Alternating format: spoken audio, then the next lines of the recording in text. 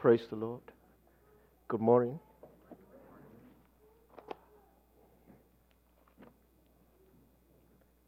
Um, I want to first begin by thanking you for your commitment to the church. We thank God for seeing us through what we have come through. And I'm really glad for how each one of us is committed to the work of God. And I trust that the Lord will bless you and grant that you will see the reward for all that you have done. Above all, I wish you peace and the grace of God in your life. It's a privilege to be here. It's a very, very great privilege. We are always talking about the fellowship that we've had, that we enjoyed here, I and Kelechi. It's been a blessing to us. We are grateful to the blood of Christ that is able to, the Bible says, break down the wall of divide and grants that people who come from very different places can have something that brings them together. It's a very great privilege. We are really happy. Kelechi talks about it every day. She compares everything she encounters with what she experienced here. she would tell me, no, it was not like that there. I say, yes, yes. She say, well, but we used to have this women fellowship over there. That's what I'm used to. That's what I know. I say, yes. So it's something that you have here, and we thank God for that. Today I will be talking about our path into the promise. You could call it our journey to the promise. And I was at the Sunday school earlier, and then I was listening to all the songs. And for me, everything is tying up. I believe that beginning from the Sunday school this morning, God began to minister to our hearts. And this is more like just tying it up, all that God began to say, that there is a promise. There is a promise, and there is a path to that promise. There is a journey to take to enter that promise. I'm not going to be talking about the one who made the promise. The one who made the promise is someone you cannot doubt. Right? Is someone you can doubt. A man can fail. A man can promise you and disappoint, even if he doesn't intend to. Right? I had a friend who was promised by an uncle or something that he would sponsor his education. So this guy got admission into tech. Well, he told the story. I don't know how true the story is, but he told the story. And he got admission into tech. And the week he was to resume, this uncle died. All right. So sometimes even if man doesn't plan to fail in his promise, there are circumstances that are greater than him that makes it impossible for him to keep his promise. But we are talking about one who has made a promise and nothing can overrule him. So it is not the certainty of the promise that is the issue. The issue is our journey into that promise. Let us pray. Our Father, we are grateful for this morning. We thank you for the privilege, for the blood that has brought us to you. The Bible says, although you are great, you do not despise a man. We thank you because you have not despised us, because you contend with us, you reason with us. We ask, Lord, that as we sit together, that, Lord, you will give light and enlightenment. Our Father, that our hearts will be stirred and we will receive grace to do your word. Grant us words to speak, Lord, that we will not minister with the wisdom of man. All flesh is as grass, and the glory of man is like the flower of the grass, but the word of God abides forever. We ask, Lord, that the word of God will come to us and cause that our lives will be transformed. We thank you for hearing this prayer. In Jesus' name we pray. Amen. So I want to begin by looking at Matthew chapter 11. Matthew chapter 11. I'll do some reading this morning, so hopefully you can follow. Actually, I wish I could ask some of us to read, but I think that would be a little bit tedious. So I will just do all the reading from here. Matthew chapter 11, verse 28. It says, "Come unto me, all ye that labor and are heavy laden, and I will give you rest. Take my yoke upon you and learn of me, for I am meek and lowly in heart, and ye shall find rest unto your souls. For my yoke is easy and my burden is light." Let's look at Hebrews chapter 3, verse 12.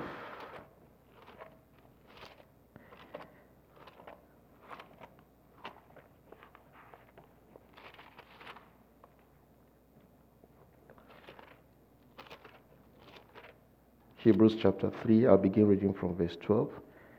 "Take heed, brethren, lest there be in any of you an evil heart of unbelief in departing from the living God. But exhort one another daily while it is called today, lest any of you be hardened through the deceitfulness of sin. For we are made partakers of Christ if we hold the beginning of our confidence steadfast unto the end. While it is said today, if you will hear his voice, harden not your hearts as in the provocation.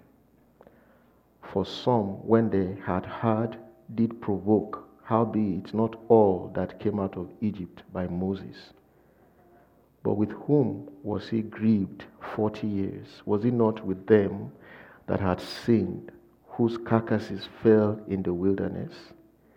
And to whom sware he that they would not enter into his rest, but to them that believed not? So we see that they could not enter in because of unbelief. Let us, chapter 4, verse 1, let us therefore fear, lest a promise being left us of entering into his rest, any of you should seem to come short of it." So here we see that there is a promise. Okay? There is a promise of rest. In the beginning, the Bible tells us that after that God had created, on the seventh day he rested. And it was his intention that we will come into that rest. As a matter of fact, it was into that rest that he created man. And man was supposed to enjoy perpetual rest with God. Right? That was the plan. Whatever it is that God intended from there, it does not include what we are experiencing now. And I hope we know how we got here. Yeah. So whatever it is that God planned at the beginning, after the seventh day, after he created man, whatever it is that was his vision for eternity, it didn't include necessarily what we are experiencing now. And so the Bible says, there yet remaineth that rest and a promise for us to enter. But there is a caution that it is possible to come short of that promise. Did you see that now? That it is possible that even though this promise still remains, and even though we are aware of it, even though we've been called into it, that we could still fall short of the promise. And in fact, we are given an example of those who left Egypt, the children of Israel, and that they had a promise of entering into rest, the promised land, Canaan. And yet we know that only 2 men made it into the promise. And it was not because when God went to Egypt to deliver them, he planned to slaughter them in the wilderness. That was not his plan. It was not because God suddenly got tired of the journey and became so weak or ran out of resources and could no longer sustain them. And then he thought that, well, rather than just bear with them as my resources are depleting, let me just slaughter all of them and leave just 2 of them that I can continue to maintain into the promise. That was not the reason. The reason was that there was a promise, but that these men fell short of it. And we knew the story of how they fell short of it. And I'm not going to be tracing that story this morning. We knew all the events that happened, beginning from the Red Sea, when they began to complain, beginning from how they saw great things in Egypt. The Bible says some of the things they saw had never happened and perhaps will never happen. All right? They saw seas part. They saw waters come out of a rock. They saw bitter water turned into sweet water. They saw God providing a pillar of cloud by day and fire by night that kept them warm in the very extreme weathers of the wilderness. They saw how that for 40 years they trekked, but their foot didn't swell. They saw how that they had no store. They didn't go to Walmart, but they needed no change of clothes. They saw all of that. And yet the Bible says they came short of that promise. And it became a permanent warning for us that we also stand the risk of coming short of the promise that God has made to us. And so I wanted to trace the journey of a lady in the Bible, of a sister in the Bible, to see the path that we must take to enter into the promise of God. And I think it's particularly important in the days that we live in. Some of the things that I used to read before that seemed incredible, they no longer seem that way to me anymore. It didn't take long for the whole world to change. Did you realize that? It didn't take long. It was just a matter of weeks. The entire world changed. So when you read the Bible and you see very grand events that seem impossible, at least if COVID had taught us nothing, it has shown us that it is very possible. That the things that the Bible says can suddenly happen, indeed, they can suddenly happen. All right? And so at times like this, it is a time that we need to exercise even more caution. First of all, for us to see our path into the promise, I want us to look at where we are coming from. Right? You know, if you want to go on a journey, the first thing you need to realize is where you are. Where you are is necessary for where you are going. And so if you don't know where you are, actually you don't have a bearing. You can't take any direction. So let's look at where we were in Ephesians chapter 2. Like I said, I'll be doing some reading, but all of this is not the target. We'll still go to the story I want to tell. Ephesians chapter 2.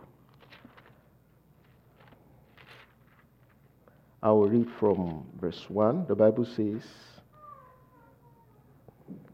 "And you had he quickened, who were dead in trespasses and sins, wherein in time past ye walked, according to the course of this world, according to the prince of the power of the air, the spirit that now walketh in the children of disobedience, among whom also we all had our conversation in times past, in the lust of our flesh, fulfilling the desires of the flesh and of the mind, and were by nature the children of wrath, even as others." Verse 11 says, "Wherefore remember that ye being in time past Gentiles in flesh, who are called uncircumcision by that which is called circumcision in the flesh, made by hands, that at that time you were without Christ, being aliens from the commonwealth of Israel and strangers from the covenant of promise, having no hope and without God in the world." Now, this was our location. Right? This was our location. The Bible says we had no hope. You know, the song that was just sung, we're talking about the effect of the blood of Jesus, right? The effect of the blood of Jesus, what the blood of Jesus has done for us, what the blood of Jesus has guaranteed for us. If you remember in the Psalms, David says, "Blessed is the man whose God is the Lord." He said, "Blessed is the man whose sins are forgiven, to whom the Lord does not impute unrighteousness." I do not see how a man who hasn't come to Christ has hope. I do not see how a conscience which has not been purged by the blood of Jesus is not burdened. And it does not matter what people do to take care of that burden, that nagging burden in their hearts, in their consciences. It doesn't matter whether they fill it with entertainment. It doesn't matter whether they fill it with anything whatsoever. The only thing that resolves that burden, the Bible says, "Come unto me, all ye who labor and are heavy laden, I will give you rest." That's the only thing. I have seen people do all sorts of things. All sorts of things. Especially in this kind of our culture that we live in. People go to any length to resolve that nagging burden, that burden in their hearts, that lack of rest. I've seen people pierce all sorts of things. People pierce their tongues and they are unable to talk. Right? I wonder why you will go and put metal in your tongue and you are struggling to talk for a part of your body that was meant to allow you to talk. Right? People do all of that. And in all that you see them do, you will know that they are seeking rest. They are looking for relief. These days, everybody is on social media seeking approval, isn't it? Seeking for people to like them. People are putting all their lives. If somebody coughs, he will say, "I just coughed." I see, what's the matter with you coughing? Everybody coughs. Isn't it? Everybody coughs. "Oh, I just landed from the plane and 1 million people like, and they are happy." Right? Everybody is there seeking for approval. People live their lives on social media, but they don't know the only thing that brings rest is that Jesus said what? "Come to me. Come to me, all ye that labor and are heavy laden." And like I said, a conscience that has not encountered the blood of Jesus can never have rest. It is only the blood, it is only the knowledge that God has not imputed unrighteousness to you that gives you rest. But if you look at that scripture again, there are two levels of rest promised. There is the initial rest. It says, "Come to me, all ye that labor, and I will give you rest." Then he says, "Take my yoke upon you and learn of me." Right? "And you shall find rest for your souls. For my yoke is easy and my burden is light." Now we are talking about a primary rest that sets you free from sin. Do you know that the problem of man is not that he is poor? Do you know that the problem that man has is not even that he is sick? The problem of man is not lack of acknowledgement by other men. The problem of man is sin. The burden that man bears is not all that the world wants to make you believe that is the issue.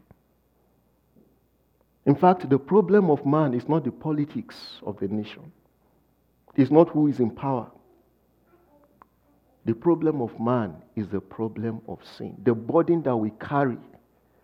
What has made us what we are is sin. What has incapacitated us is sin. The Bible says, "For all have sinned and they have done what? They've come short of the glory of God." Now, the way I can illustrate that is that there is a glory that you are supposed to attain to. All right? It's more like a child growing onto glory. But there's something that keeps cutting you from under your feet. So no matter how you strive, you never attain to it. That glory of God. But it's hanging there, but you will never get there. Because sin is like a sword that cuts you from your feet. It will never allow you to reach there. And so Jesus said, the first thing that you need is rest from that. That's the first thing that you need. And after you've gotten rest from that, then you need rest for your soul. You need rest for your soul. You need to come to a place where you are not agitated. I hear that about 30 million people or so, I'm not exactly sure, in the US are depressed. That's the statistics. Most people suffer from depression. A majority of them are Christians. Majority of those who are suffering depression are Christians. And there are all sort of analyses and all of those things to resolve it. All sort of activities are being proposed to resolve it. But let me tell you, Jesus said, if you take my yoke and learn of me, you will have rest for your soul. That's a guaranteed promise. Again, I say, the man who promised it, we can't doubt him.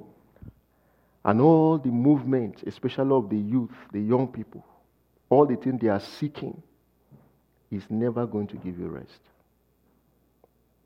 The only thing that gives this assured rest is the promise that Jesus has made. So I've told you that there is a promise. Now, there is the ultimate promise, the one we saw in Hebrews. The Bible says there remains a day of rest. A Sabbath that God has ordained that we will enter. So you see, I've told you that there are 3 levels of rest. There's the rest from sin. There's the rest for your soul. Then there's the rest of the Sabbath that is perpetual, that is eternal. He says that God will wipe away every tears. There will be no more crying. There will be no sorrow. That rest is there. And all of these promises are guaranteed. The word of God is yea and amen. And so we want to check what is our own journey into this rest. What is the path that we have to take? And we looked in Ephesians and saw that we need to first of all locate ourselves where we are. Where we are. All I've said today is common. You see, sometimes when you talk about it, people think it's because you have become there's no superhuman, like we're learning in the Bible study this morning. And I've heard that before. There is no sin somebody committed that somebody else is not capable of committing. There's no sin. We were trying to trace the story of Judas. We say maybe Judas was a good man. Maybe he was. Maybe he didn't begin at the onset to be a traitor. I don't think Judas decided the morning they were calling them, and I didn't think Judas said, oh, wonderful, now I have my opportunity to be a traitor. Do you think that was what Judas said? When Jesus came down from that mountain and he was ordaining the 12 to be with him, Judas was just excited because now he's going to be close enough to betray Jesus. Was that what he was thinking? I don't think he was thinking that way. I thought probably he also saw that Jesus is the Messiah at the beginning. Maybe he saw that. But he had these issues. He had this stealing, this character that makes him want to steal. Which, in fact, the person he came to is the person that would have given him rest from that. Did you realize that? That is the man. Actually, he made the right decision in going to Christ. If you remember how John the Baptist introduced Andrew to Jesus, on that day when Jesus was passing, John the Baptist said to them, behold the Lamb of God that does what? Takes away the sins of the world. Now, what does that tell me? That tells me that when Andrew decided to follow John the Baptist, he was looking for relief from sin. All right? And in my mind, I used to imagine Andrew going to John the Baptist every day and say, well, you have baptized us in this water. Every day we keep coming to you. You tell us all these big stories, but I'm still struggling with this thing. And John the Baptist was telling him that, no, there is somebody coming after me. that will help. All I can do is baptize you with water. Isn't it? And on that day when he saw Jesus passing, he said, yeah, come. Finally, this is the man to go to. If you are looking for rest, this issue I and you have been discussing, this thing you've been struggling with all your life, this is where to go. And that is why when Andrew left him, he wasn't offended that Andrew left his church. Because all the while, that was the connection he was seeking to make. And so the Bible says he pointed Christ to them, and they said bye-bye to him, and he was happy. Because this is the man that can give you rest. And so we see Judas also in the company of the man that will give rest, but he never entered that rest. He never entered. Until ultimately, the thing he struggled with led to his destruction. You see, Satan doesn't come at the beginning. But there is nothing a man is doing as a way of toying with sin that does not provide opportunity with Satan. You know, when I hear I was listening to a story of a man who was raping his own daughter since she was 9. Do you think this man woke up one day and when the wife gave birth to his daughter, he saw her and said, wonderful, now I have somebody to rape? Do you think that was what he thought? No. He didn't set out to rape his daughter. There were things in his life he didn't deal with that led him to that point. If you had told Cain the day before he killed his brother Abel that you are going to kill your brother, what do you think Cain would have thought of you? First of all, he doesn't know what it means to kill anybody because nobody has killed anybody before. All right? Secondly, this is the only friend he has. There were only 2 of them. Yeah, you see, there were only 2 of them. This is the only person he grew up with. You think he didn't love him? He did. But God kept warning him. He said, Cain, sin lieth at your door. If you don't do something about it, it will own you, it will destroy you. And that was what happened. Eventually, it destroyed him. So, what part do we need to take? The story of Ruth is what I just want to capture some part of our story. If you begin from Ruth chapter 1.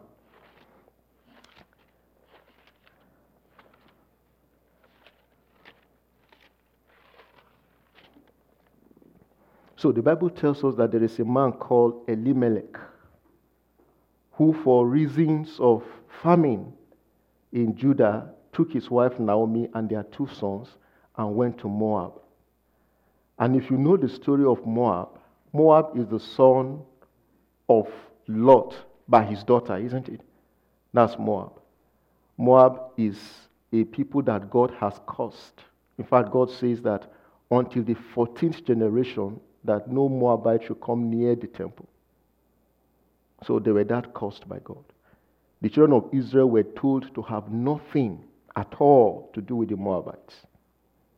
But this man Elimelech, because of famine, because of pressure, because of peer pressure in school, because you are not liked on social media, and you need to be liked, right? Because we are in a generation where if you don't do what is in vogue, for those of us who are young,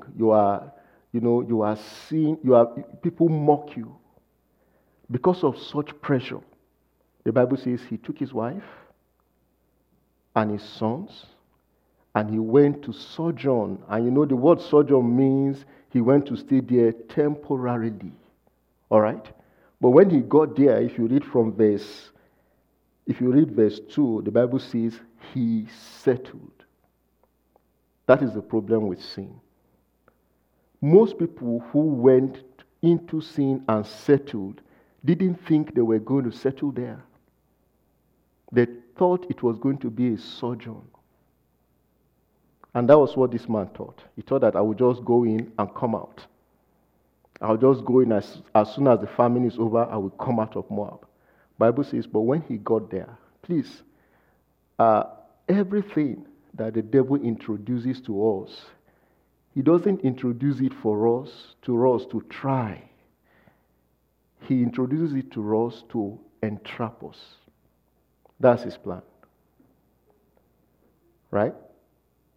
if Satan is bringing something our way, he's not bringing it as a way of, okay, try it and see if you don't like it, then you go. No, no, no, no.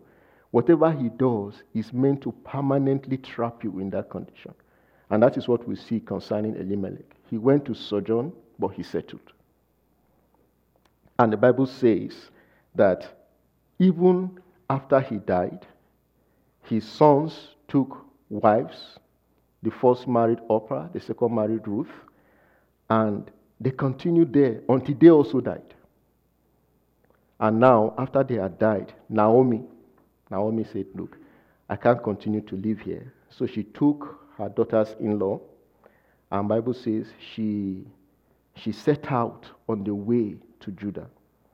And in verse 16, or when you come to verse, let me take the reading from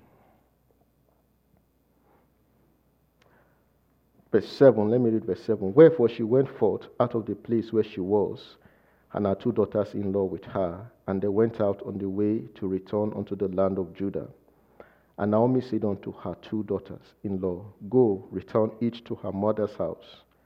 The Lord deal kindly with you as you have dealt with the dead and with me. The Lord grant you that ye may find rest, each of you in the house of your husband. Then she kissed them, and they lifted up their voices and wept. And they said unto her, Surely we will return with thee unto thy people. In verse 16, and Ruth said, I entreat me not to leave thee, or to return from following after thee. For whither thou goest, I will go, and where thou lodgest, I will lodge. Thy people shall be my people, and thy God my God. Where thou diest, will I die, and there will I be buried. The Lord do so to me, and more also, if aught but death part thee and me. Now, you see the path that Ruth took. And that is what I want to talk about. The path that Ruth took. That is our path. Now, you see that Ruth is coming from an impossible background. Just like we are also coming when we saw Ephesians. All right? And she took a path that led her into the promise. And the first thing you see is the commitment she made. And somebody was making the contribution earlier in the Bible study, was talking about what is the value of your faith. Is your faith worth 30 pieces of silver? Did you see that Ruth told Naomi that the only thing that can separate me and you is death? That's the only thing. And in fact, after she spoke, Naomi didn't see any need to convince her otherwise. That's the only thing. Do you know that the day we came to Christ, we actually chose death? Do you know that? You know, it may not be apparent to Christians that are here, but where I came from, it was obvious. In fact, the following day after we got born again, the message they preached to us was that if a Muslim put a knife to your neck and say, will you deny Christ, will you deny him? That was what they preached to us. I got born again today. Tomorrow they were telling me about dying. And I can see how that somebody in this culture may not realize that choosing Christ is a commitment to death.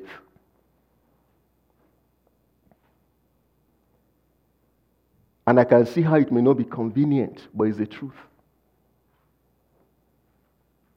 It's the truth. That what is going to guarantee your entry into the promise is a commitment unto death. That was what guaranteed Jesus' own entry into the promise. The Bible says that he loved not his life, isn't it? For the glory that was set before him, he endured the cross. You also, in Hebrews, the Bible says, we also should go with him outside the city, bearing our cross. I know people like to celebrate the promise of good things. Talk about the wonderful things God is going to give to you. Those are true. God will give them to you. But also, the Bible says, it has been decreed for us not only to to enjoy all of these things, but also to suffer with Christ. Jesus has said that it is only those who suffer with him that will reign with him. Do you know why, in my mind, I think that Jonathan didn't reign with David? Do you know why? You know, they had a covenant between them, right? Jonathan and David. The Bible says that the love was more than the love between a man and a woman. Their souls were tied together. But while David was in the caves, jumping from one cave to the other, where was Jonathan?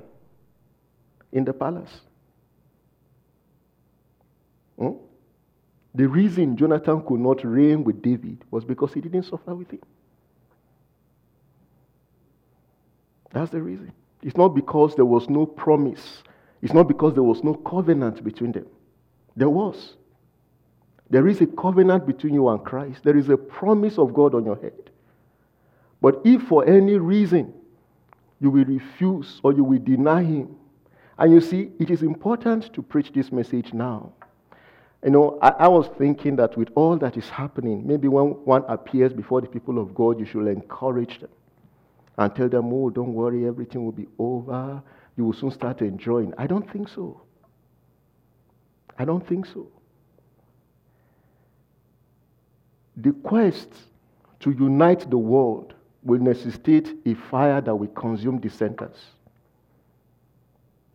If Nebuchadnezzar is ever going to succeed in bringing about the unity that he seeks, then there must be a fire for Shadrach, Meshach, and Abednego. There are no two ways about it. And the sooner you know that all the unity they are shouting about, all the thing about global warming that is bringing them together is going to take you into a fire, and prepare your heart for it, the better. That is the only encouragement I can give to you. And I'm sorry if you don't feel happy about it. Huh? If you are not happy about it, I'm sorry, but I will still say it anyway, because it's the truth.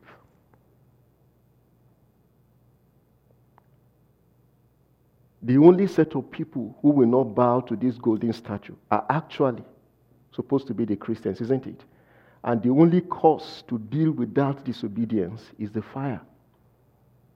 That's the only cause. That's the only way to deal with it. And so when we say we came to Christ, that you took the path that led to Jerusalem, it's not the issue. You know, there are people who are confused because the Bible says that Naomi, she took the path. No, taking the path is not the issue. Orpah took the path too, didn't she? She did. That you are born in the church, or that you chose a religion, that you adopted a religion, that you wanted an identity, that is not the issue. You know, there are people, you ask them, are you a Christian? They say, yes. When did you become a Christian? They say, my parents gave birth to me in the church. Sorry. Sorry.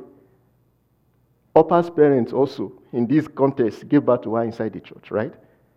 And you will not know the efforts that these Moabites have made. Here we have strangers in our midst. Do you think the day that this son of Elimelech came and proposed to Orpah and Ruth, that their own parents were excited? So, oh, wonderful, these Israelites, we don't know where they came from, but just go ahead, go and marry them. Do you think that's what they said? Will you say that? No. They had already made commitments. Orpah has already made sacrifices, and you are making sacrifices now, aren't you? You are making sacrifices. You are coming to the church. You are keeping this place running. You have taken the path, but I'm saying that what will lead you to the promise is more than what you are doing. What will lead you to the end that you seek is more than just facing the direction that leads there. It is a commitment such that Ruth made and says, do not entreat me to depart from you. Where you go, I will go. And you see, it's important to know how she came to this commitment. Before now, they had come with some hope, you know, in their culture. If the son of Naomi had died, probably by the time they get to Israel, there would be other relatives that could marry them. But you see, Naomi read out to them. He said, look, there is nothing There's nothing. I don't have any son. And even if I get married tonight, have a son tonight, will you wait? And Ruth up I thought of it and said, well, this is true.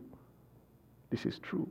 I better secure my life. Let me just go back where I have the chance of getting married. And she returned. But Ruth, when she followed, it was not because of any benefit. It was not because of any prosperity message. And there are so many of it now, if you listen. So many of it. How that if you give $5 to TBN, before the end of the year, you will get 1,000. So many of it. But that was not what made Ruth to follow. How that God will solve all your problems in this world. That was not what they told Ruth. They told her that, look, there is a chance you may never get married. Are you still willing to come? There is a chance that some of these things you are looking for, you may not get it. Are you still willing to come? There is a chance that when we get there, it will be tough. Are you still willing to come? And she judged that and said, well, even if it's going to lead to my death, I will still come with you. So that's the first thing. The commitment that will lead us to the promise is a commitment unto death. That is it. Number 2, you will see the path of submission. The path of submission. We live in a time where people are growing and never wanting to submit to authority. We live in a time where young people, I keep wondering, do you know that the way God arranged it, God arranged that every man will learn from another man. I wonder why God didn't create plenty Adams at a time. You think he couldn't have done it? I mean, he made one, he can as well make 2. Right? Why did he just make 1? It was God's plan, God's desire, God's arrangement that we will learn from somebody else. And submission, especially for those of us who are young, is very, very critical. My mother used to say to me, and my mother was not educated. My mother didn't finish elementary school. My father only had elementary school. So that was the level of the education. Between my mother and my father, you don't have enough schooling to have a high school diploma. All right? If you put 2 of them together. Okay. But she used to tell me, she said, look, no matter how small someone is, if you ride on him, you will be taller. Right? Your height, you will add certain inches to your own height if you ride on somebody, no matter how small the person is. So, and I don't want to take time reading, if you look at Ruth, one of the things she did was submitting to Naomi. In fact, it was very interesting. On the day she appeared on the farm with Boaz, Boaz said to her, please follow my young men, and then they will leave this thing for you, will glean. When she went home, she reported the story to Naomi. What did Naomi tell her? She said, it is good for you to follow the young women. If you read the book of Ruth, you will see that. She couldn't have known that if she didn't submit to Naomi. All the things that she did that eventually led to her marrying Boaz, she couldn't have known it. She is a Moabite. How would she have known what to do? How would she have known what to tell Boaz if Naomi had not told her that this is what to do? No matter how wise you think you are, I have realized, and I've been studying for some time, that a young man might have depth, but he does not have scope. When you are young, you might have depth, but you don't have scope. Scope comes by age.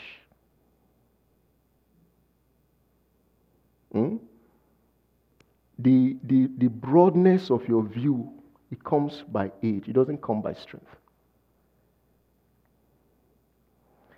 And God planned that there will be a gradient between the old and the young, such that what they know will flow to us.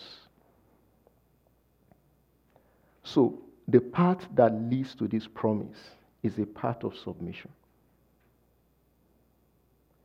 And I can already see, if I see a young man that is very, very, very unsubmissive, I already know that this person will not make it. I know it. And I've seen several of them. When I came to do my study, even before I left Nigeria, everybody said to me, don't go to that man. My advisor is a very tough man. I said, don't go to him. In fact, when I came, some people left. Just in one semester of working with him, they left. All right? But I have learned submission. And no matter how hard it is working with him, most of the things I've benefited, I have because of him. His name alone gives me access. No matter what I think I know, I don't have his name. If I do my resume now and write his name, there are a lot of people who will say, well, if this man worked with you, you must know something. Just his name gives me access. I didn't apply to do internship. People know I've come to work in the lab here. I didn't apply. I was sitting down in the office when somebody called me.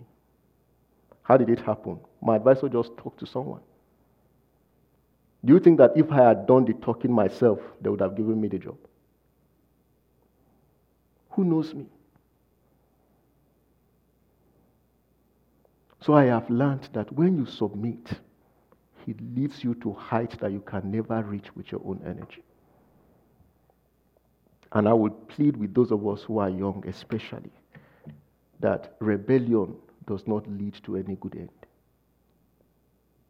And indeed, sometimes those who are our parents, the Bible says they chastise us for their own pleasure. Is there?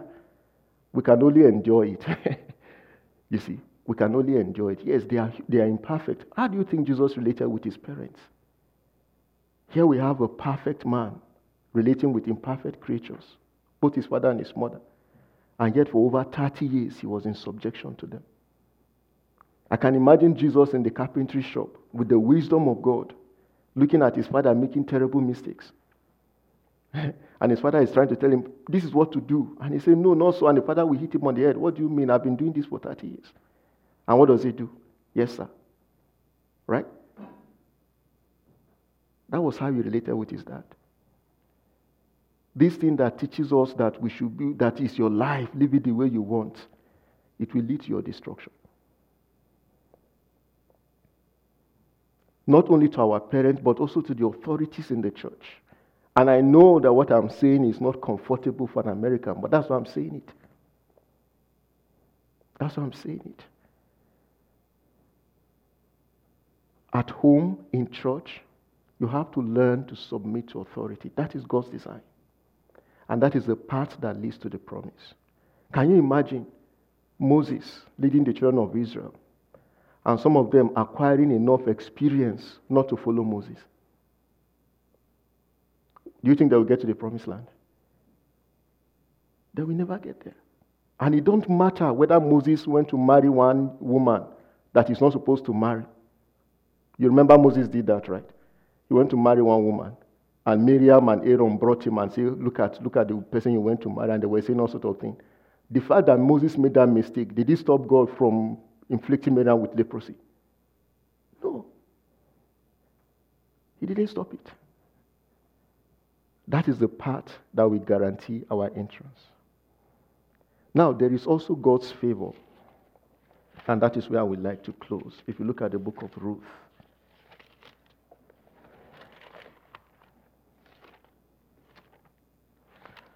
That is, the story continued. And eventually, Naomi told Ruth what to do. And in Ruth chapter 2, we see Ruth serving. She was serving and she was working hard. I mean, our time is gone, so I can't say some of the things I wanted to say. But you see, the grace of God does not exempt you from hard work. If you hear the report of Ruth, the Bible says when Boaz came to the farm and he asked, whose girl is that? The foreman in the farm said, this lady came here since morning. And she said, please, can you allow me to glean? And she has been doing that since morning. She only took a little rest. So you see a hardworking lady. And the key word there is glean. What is glean? What is glean? Glean means it's not abundant, right? That you have to look for it. You see, even the word of God is to be gleaned. Have you realized that? That even studying the Bible, you have to glean. You have to spend a lot of time to get seed out of it. And some of you have not gleaned. I have gleaned before. When I was younger, I have gleaned. We used to follow exactly the story of Ruth. After people have come to harvest their farm and we were looking for food, we used to go to the farm to glean for beans. You know, you have to fetch a huge amount of sand just to get a few seed of beans. All right? So we've done that. That's how to glean. And that's the kind of labor that Ruth was doing. The hard work. But when Boaz came, he said to her, let me look at, I think it's chapter 2, verse 8. Then said Boaz unto Ruth, hearest thou not, my daughter? Go not to glean in another field, neither go from hence, but abide here fast by my maidens. He says, go not to glean in another field. Don't leave this place. This is the place where the grace of God is. Don't leave this place. And by that I mean the place of faith, the commitment you have made. Don't go. There are other things being advertised, other things being celebrated as if to say that is what will bring you rest in life. He said, no, don't go there. Stay in this place. Glean here. And you know all the provisions he made for her. Bible says he told the servant, let the seed fall deliberately. I want to tell you that the path that leads to this promise is a part of the grace of God. By your strength, the Bible says, you will not prevail. It doesn't matter how much energy, Ruth had or has, and I've talked about her hard work, that all of that energy will not be sufficient to have brought home what she did if Boaz had not shown her grace. So while she was following these men, they were deliberately cutting off some of the fruits and leaving it for her. That is the grace of God. Now, if you go to another field, you won't find that. You won't find that. You will spend your years laboring, but you won't find this grace. So the path that will lead us to this promise is the path of God's grace. So what did Boaz say to her? He said, stay here. Stay here. The way it's looking now, that's not the way it will look forever. It will change. Stay here. There are people who came to Christ, and because of something, they got offended, right? They got offended, and they left to somewhere else. That place they left to, what did they become? What did it profit them? Don't get offended. Stay here. There are many things that can offend you in this farm. I mean, you are dealing with people, right? All these, my foremen, the women, the others, somebody might shout on you as you try to glean. Somebody might seize whatever it is you have done, but stay here. That's what Boaz was telling her. Stay here. Don't leave this place. Where we read in Hebrews, the Bible was saying the same thing, that we should hold fast to the confidence, isn't it? It's the same advice. Hold fast to it. Don't let it go. Don't be offended. Don't let anybody offend you. I had a mentor who used to say to me in Nigeria, he said, when you stop to quarrel with someone, then it means you are not going anywhere, right? You can't be going somewhere and be quarreling. You have to stop to actually quarrel or fight and face the person. In other words, turn away from the direction you were going. So stay here. And the grace of God will abound for you and take you to this destination. I learned that the word to comfort is to stir up. Although it has been interpreted to mean to pet. But actually the real meaning of the word comfort is not to pet, it's to stir up. And that is what I think by the grace of God we're endeavoring to do this morning. It's not to make anybody offended, but it's to stir you up. That there is a promise that has been left for us, which we must always keep in view and work to enter. We have not entered yet. The story was told of a missionary, an American, who returned from the mission, and as he came out of the ship, they used to transport by sea those days, and then there were so many people at the harbor welcoming others and celebrating with them, and there was nobody who came to welcome this missionary. And he felt discouraged. And he said, God, not even a single soul to welcome me home. And the story says God told him, you are not yet home. You just returned to America. This is not home. We are not yet home. Okay? This place is not home. And if you read this story, whereas I've told you the story of one person, Ruth, you will realize that actually there were two people who made that journey. There was also Naomi. But I didn't talk about Naomi because Naomi made her journey from a different side. Naomi's journey was the journey of someone who had backslidden. It was the journey of somebody who fell out. Right? If you read in chapter 1, the Bible says these people were properly located. They were from a tribe, they were from Bethlehem, Judah. Well located in the grace of God.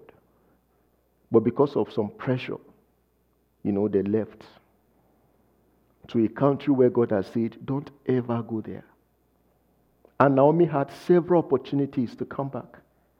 When her husband died, what she should have done? So, well, the one that brought us here is dead. Let's go back.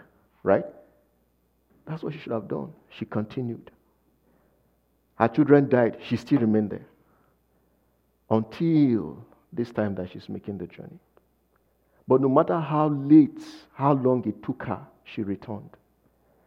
And this morning also, it doesn't matter whether you've been offended, whether you strayed, whether you went away. You can also come back because the Bible says, and that word is constant, is permanently there. It said, there yet remain a promise. Even for you, even for Naomi. Although she came back and she was saying, don't call me Naomi, call me Mara, God has testified against me. But you see that even for her, there was still the promise. There was still the promise. Not just for Ruth, who is coming fresh from a different background, but also for Naomi, who had had this location, but she left it. She dislocated herself. But even her could make the return journey. And so this applies to every one of us. Even us, we can make this journey back. And this is our path into the promise. It's important to note this because there's somebody who is committed to make sure that you never enter the promise. There's someone who has that commitment and say, I will never allow you to enter the promise. And if you also don't have an equal commitment, then he will take you off. And I don't know what pressure they faced. The Bible says, indeed, there was a famine when they left. There was a famine. There was. And I don't know what that famine means in your own life. I don't know what it translates to. I don't know what it means in your school. Whether it means you are ridiculed because you are different. Whether it means that, it's terrible. It's so terrible for those who are young. I'm afraid every day for my girls. Every day. The first thing I do when I pick Ruth from school is that, what happened in school today? I want to hear everything. And I want to hear it while it is hot. I want to know exactly. We don't need to get home. We discuss it on the way home. Because I want to be sure that they are not putting ideas. I'm always monitoring what is happening. The other day they were going to read a book, Families of the World. I said, no, you are not going to do Families of the World until I've read it first. Because today it is believed that family constitutes of spouses who can be man and man. So I want to be sure that they are not teaching them that as part of the families of the world, there is man and man. Right? And if I knew they were going to teach that, she doesn't go to school on that day. But the point I'm making is that there is famine. There is pressure, I know. There are pressures in work. There is financial pressure. There is pressure to attain to what others have attained to. There's even the pressure of ministry. And I can imagine those who are leading the work here now, those who are in leadership. I can imagine that there's pressure. You probably would rather be doing other things. You probably want to be relieved a little bit. I can imagine that there's pressure. All right? But the Bible says, don't go elsewhere. Stay here. Stay here. Isaac stayed during the famine. Do you remember the story of Isaac? He stayed. And the Bible says he dug wells and he planted. And God blessed him 100-fold. Abraham responded to the pressure and went to Egypt. And that was where Hagar followed him and became a thorn in his flesh, isn't it? Until today, we are dealing with the fruit of Hagar. But Isaac stayed. And I'm praying for you and for myself that we will stay. That we will stay. I'm praying that a time will come where on the authority, submission will be clearly understood. And those of us who are elders will not be shy to take authority. I realize that the problem is twofold. It's not just that the young are not submitting.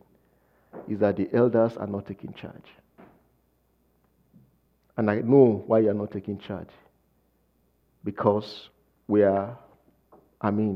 don't want to intervene in somebody's life, isn't it? I understand that. Where I come from, if somebody is older than you, he assumes a right over you. It's automatic. He doesn't need your permission. If he sees you doing something that he thinks is wrong, he's giving it to you. He doesn't care. And he doesn't apologize for it. He does not. You can be beaten by somebody who is not your mom.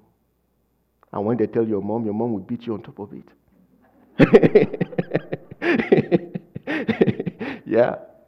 Yeah.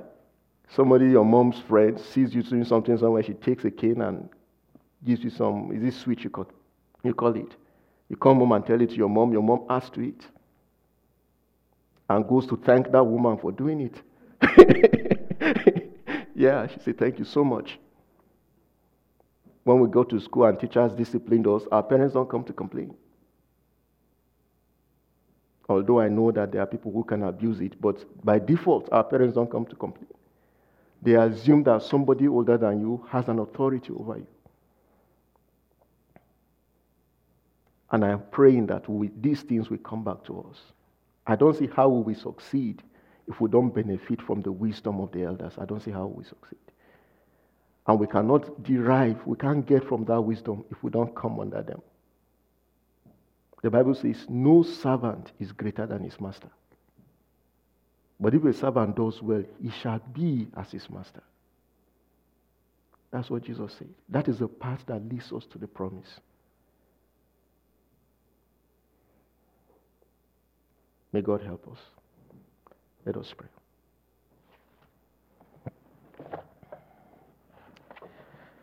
Our Father, we are grateful for your word. We thank you. We pray that this will encourage us. Probably some of us might not be used to rebuke, and all of that. But we ask, Lord, that we see that the Bible says the person that you love, you chastise and you rebuke. Lord, there is a promise that is yet waiting for us, which we must enter into. There is an enemy that has sworn that we will not enter into it. We ask that, Lord, you will give us the commitment, such as Ruth, that we choose death over relief in the name of Jesus Christ. Lord, please be with your people. Continue to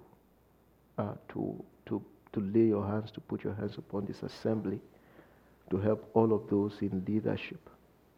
And Lord, we pray that your counsel will prevail, your counsel will stand. Thank you for answering our prayers. In Jesus' name we pray. Amen.